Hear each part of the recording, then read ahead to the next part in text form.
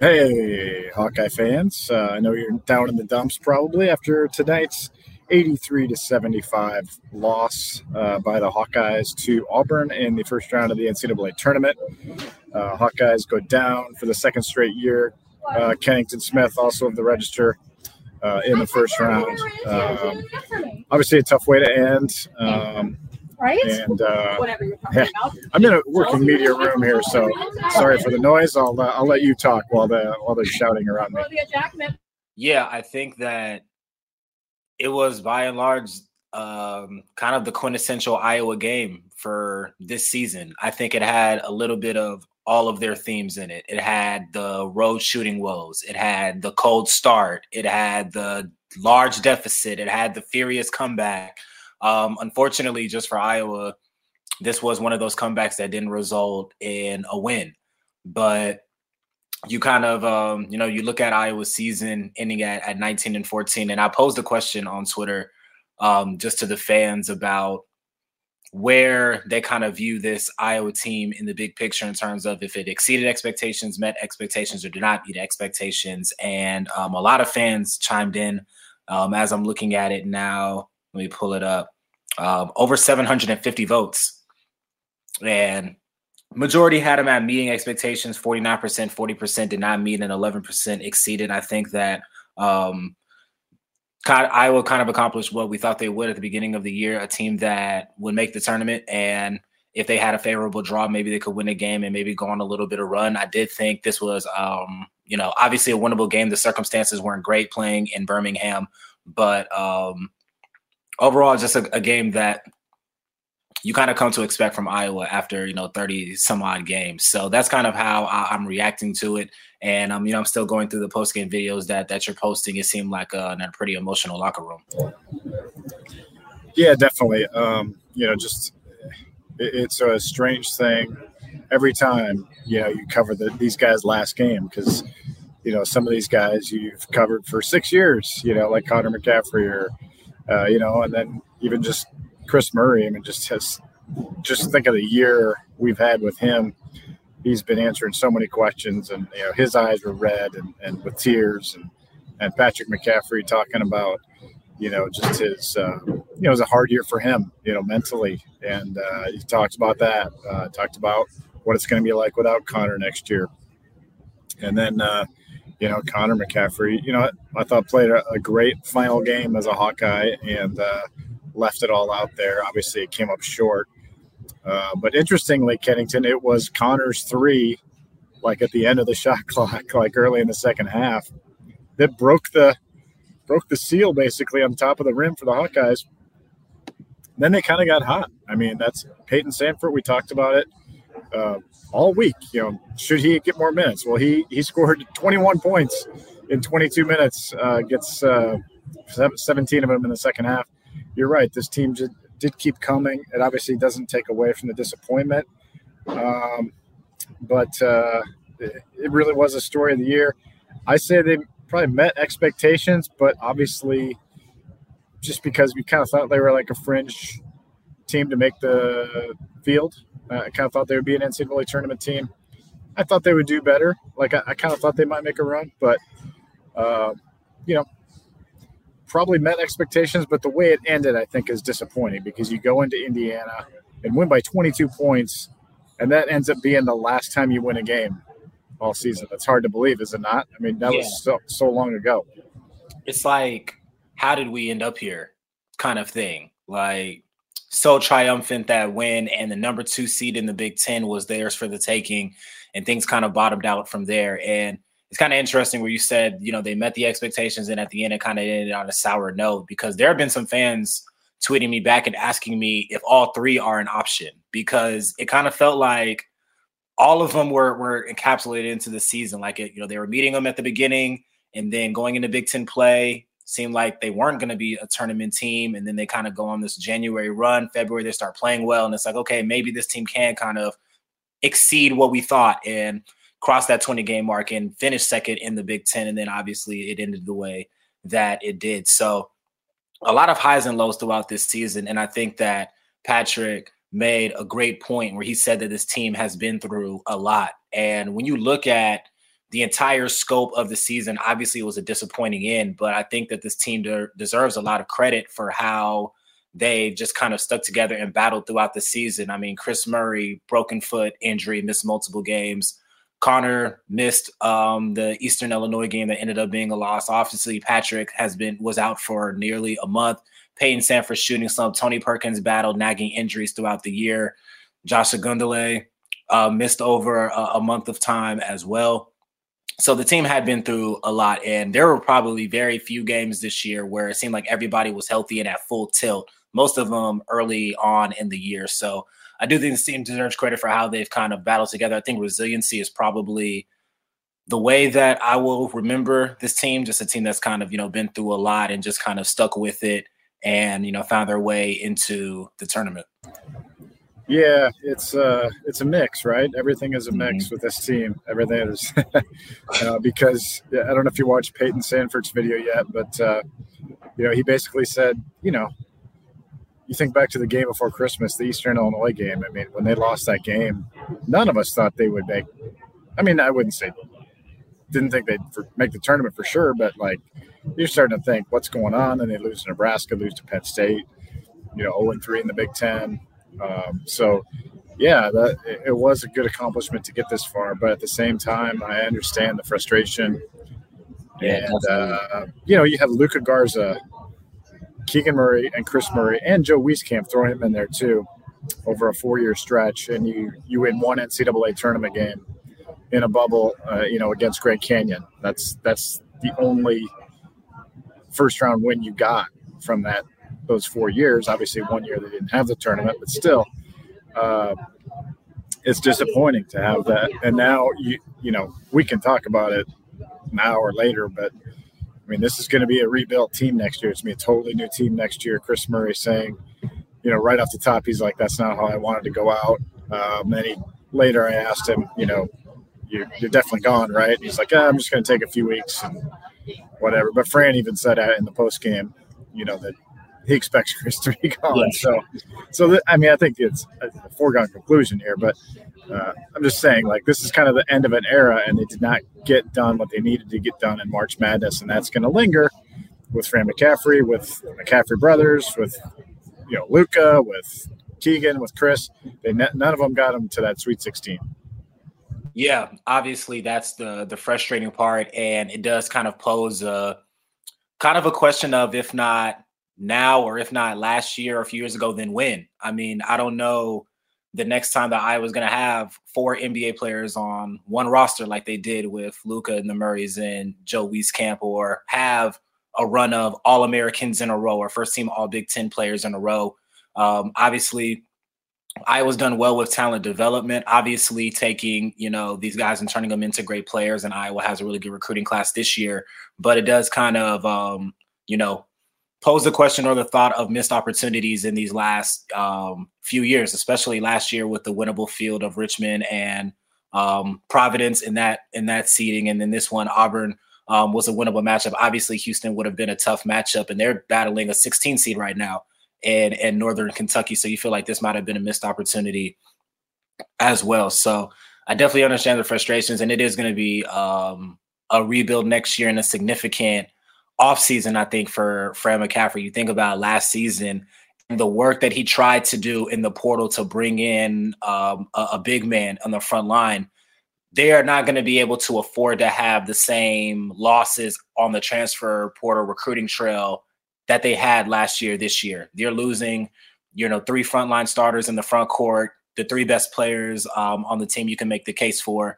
And past that, there's going to be a lot of question marks about who's going to return on this team, who's going to be the number 1 player, what type of, how's the roster makeup going to look, who are they going to play through?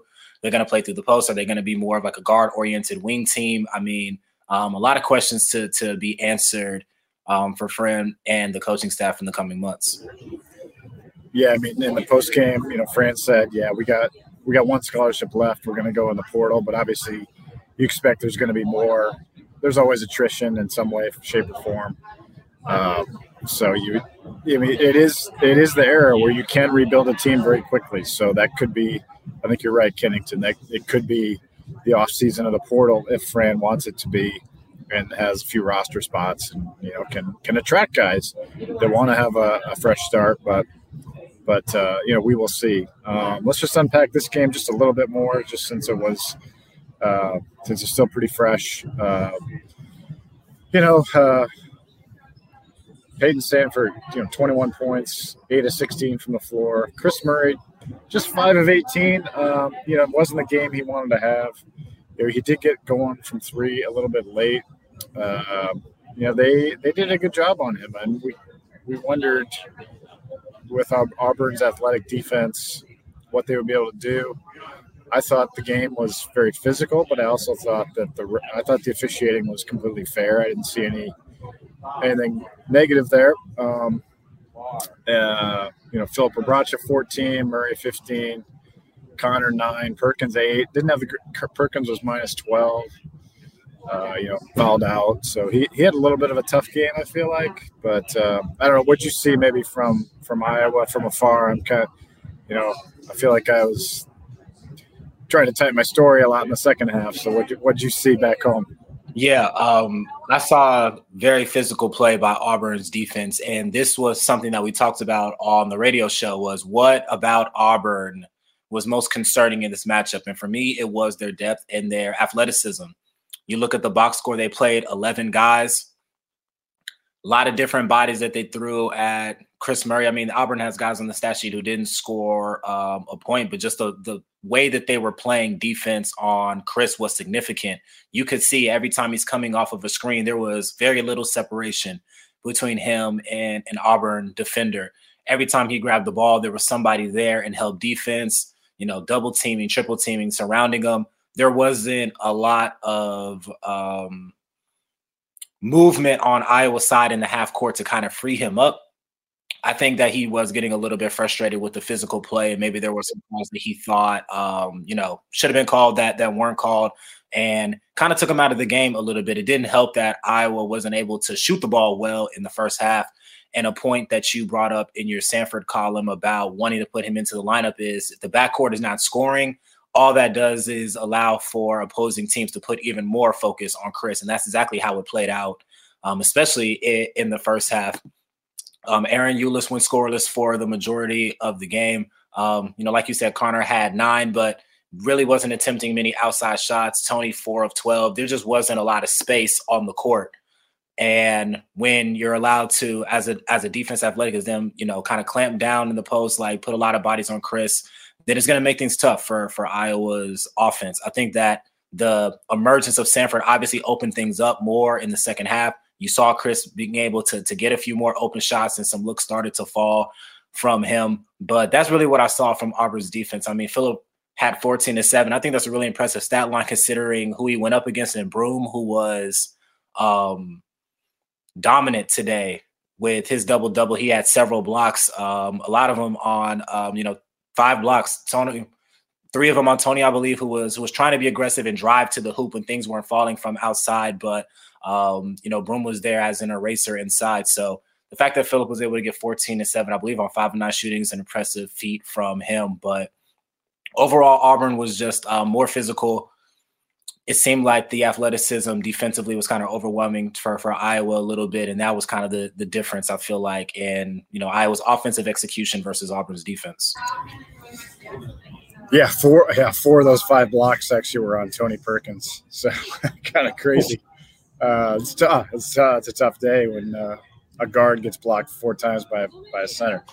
Let's go one last topic here, Kennington, and it was one that I think privately, I don't think Iowa was super happy that they had to play basically a road game here. Now, again, they are not making excuses 100%.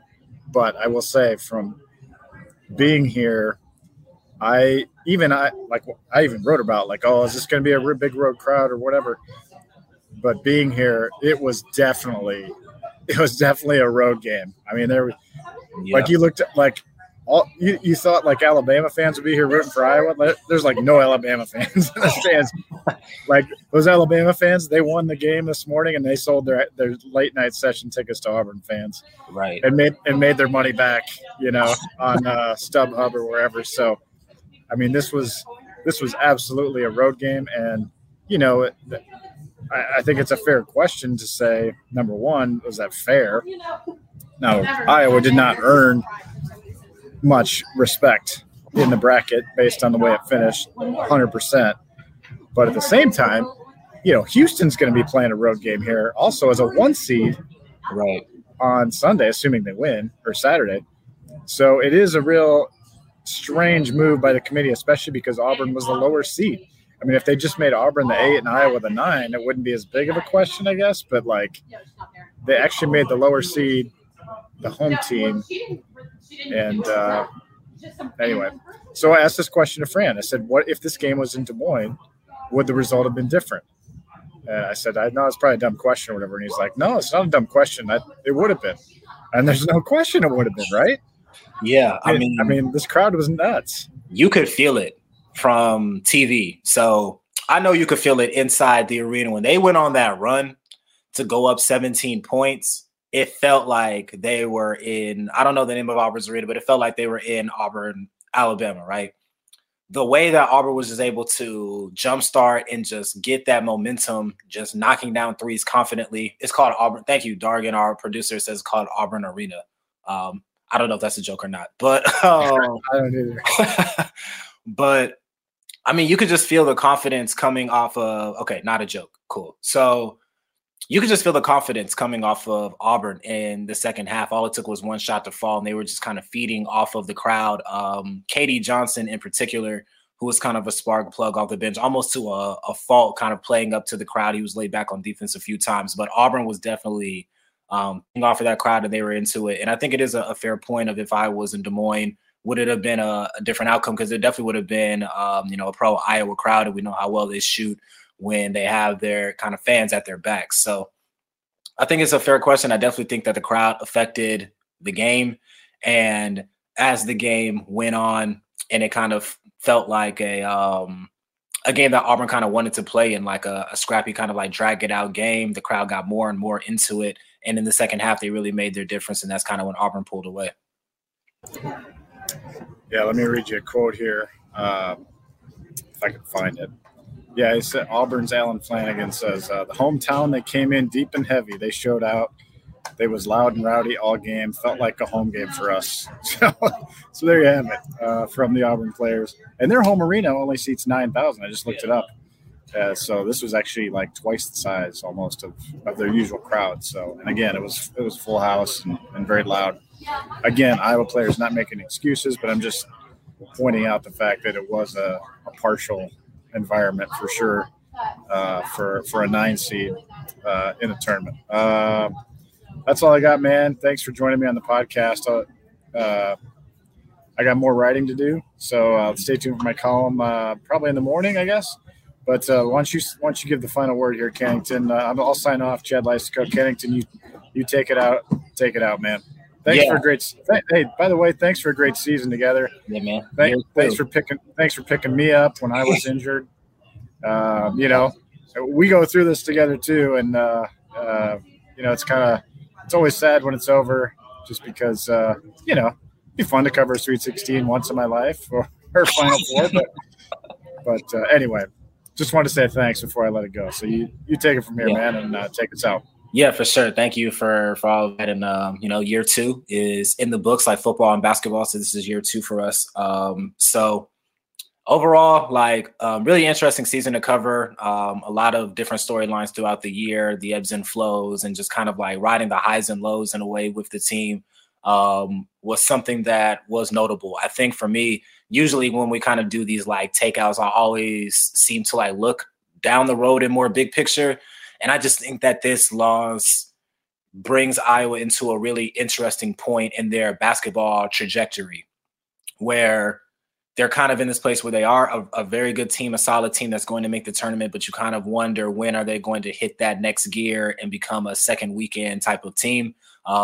It's a bit of an end of an era with the players who have been in the program for several years, and now there's an opportunity to kind of bring in a new era, and maybe that is jump-started by some players who are currently on other teams or just entered into the portal. So even though it's about to be the offseason for basketball, I definitely think the interest and the intrigue around the team is only going to increase.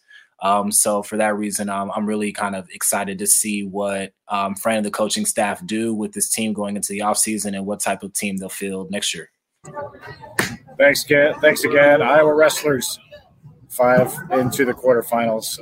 Stay tuned for them. And I know you and Dargan got the women tomorrow at Carver Hawkeye while I try to make my way back. So we'll talk to you guys soon. Talk to you soon, Kennington. Mm-hmm. Thanks to our listeners for joining us. Good night.